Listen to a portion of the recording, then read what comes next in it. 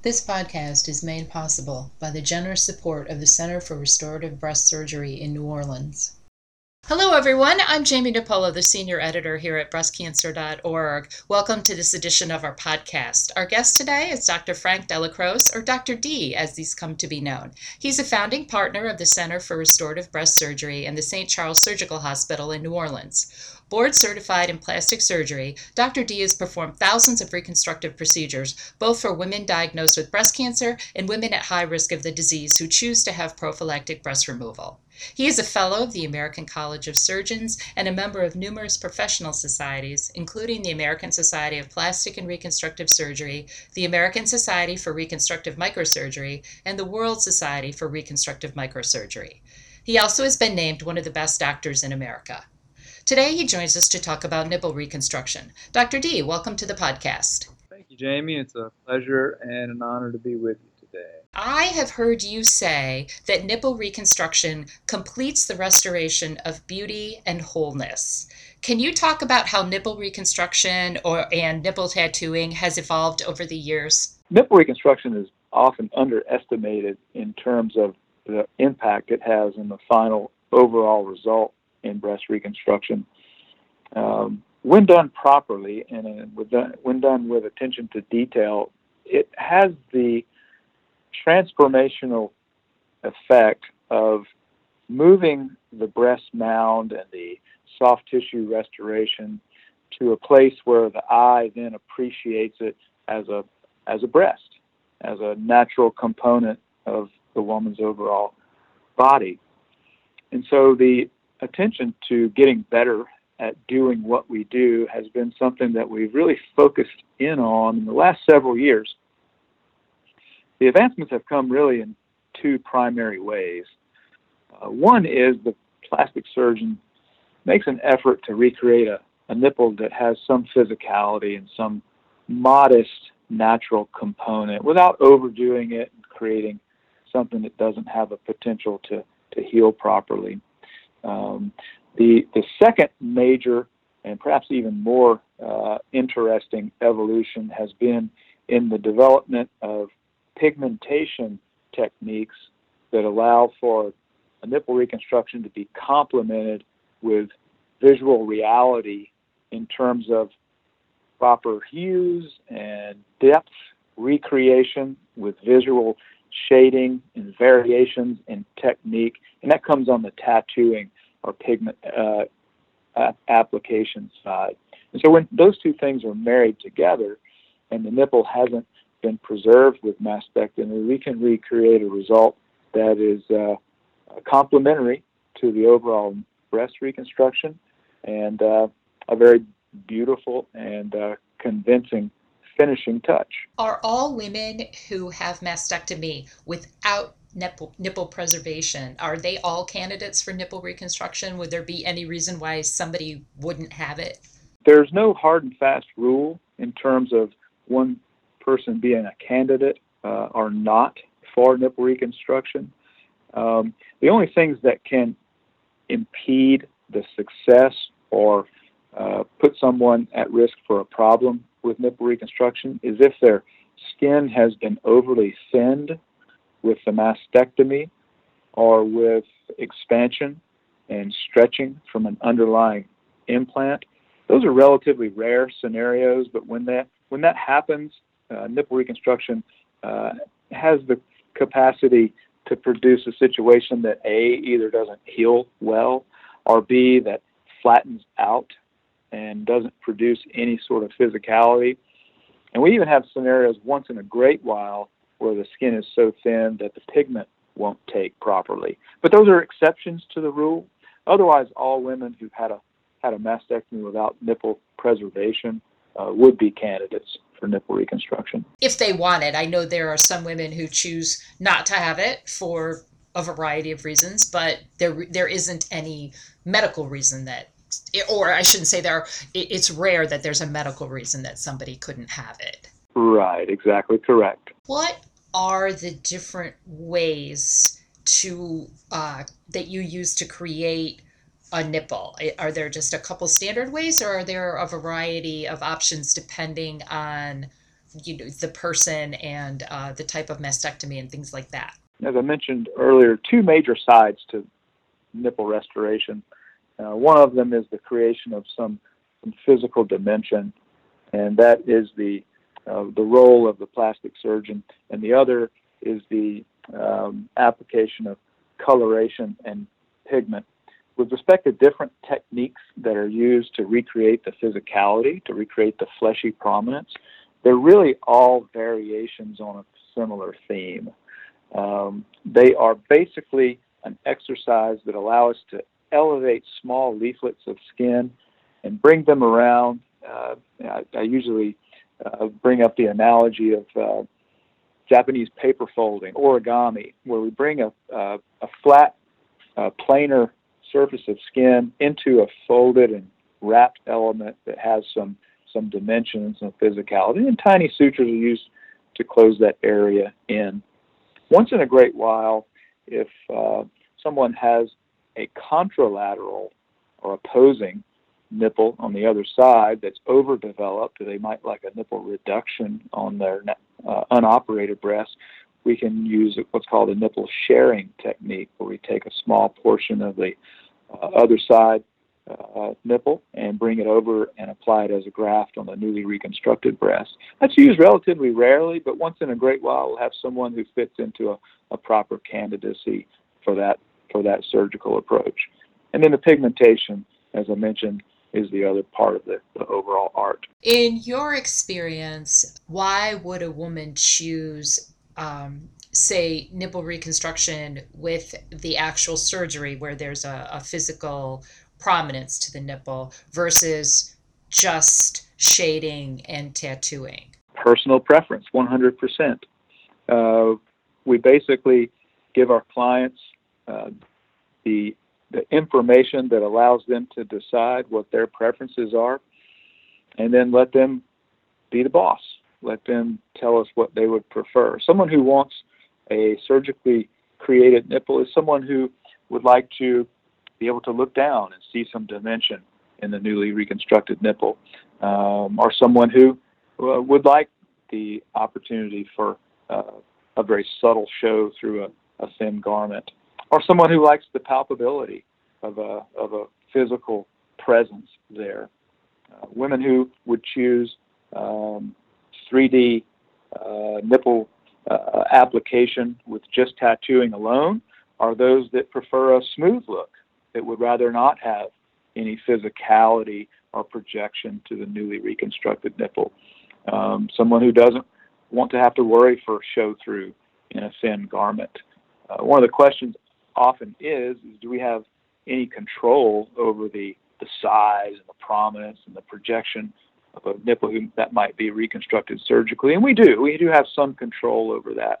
As a general rule, a physically reconstructed nipple tends to be relatively modest in terms of its size and projection. They tend to be softer and more compressible than a natural nipple would be. And so once we sort of talk through all those moving parts, we give the client or the woman who we're taking care of the opportunity to direct us in terms of their preferences. What is the biggest advancement in the last few years in this area? It seems like that's where a lot of changes have been happening, because in the past I know nipple reconstruction wasn't really a big deal, and now it seems like, as you said, it's kind of the finishing touch and there are lots of choices now. As I mentioned earlier, the surgical side of it, really all variations on long-standing themes.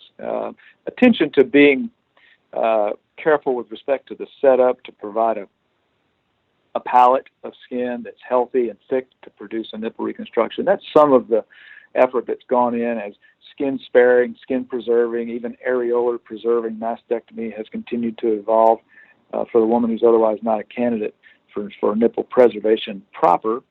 The biggest changes beyond that, however, I must say, have been in the area of micropigmentation, in the area of reapplication of color to the newly reconstructed nipple. Years ago, that was a bit of an afterthought. It became clear with artists who applied themselves in a very intentional way on the tattooing side that if you have someone who's expert in that and has a real artistic eye for what coloration and depth and all the subtleties of how inks behave over time with exposure to UV light and the depth that they should be applied. When we introduced that into the arena of nipple reconstruction, we began to immediately see an improvement in the quality of the look and the longevity of the results with respect to the newly applied coloration. When in the time frame of breast cancer surgery and reconstruction or prophylactic surgery, whichever is happening, when is nipple reconstruction usually done? Is it at the same time as breast reconstruction? Is it later? How does that happen? We typically divide it up in an interval of time that for our practice is around 3 months.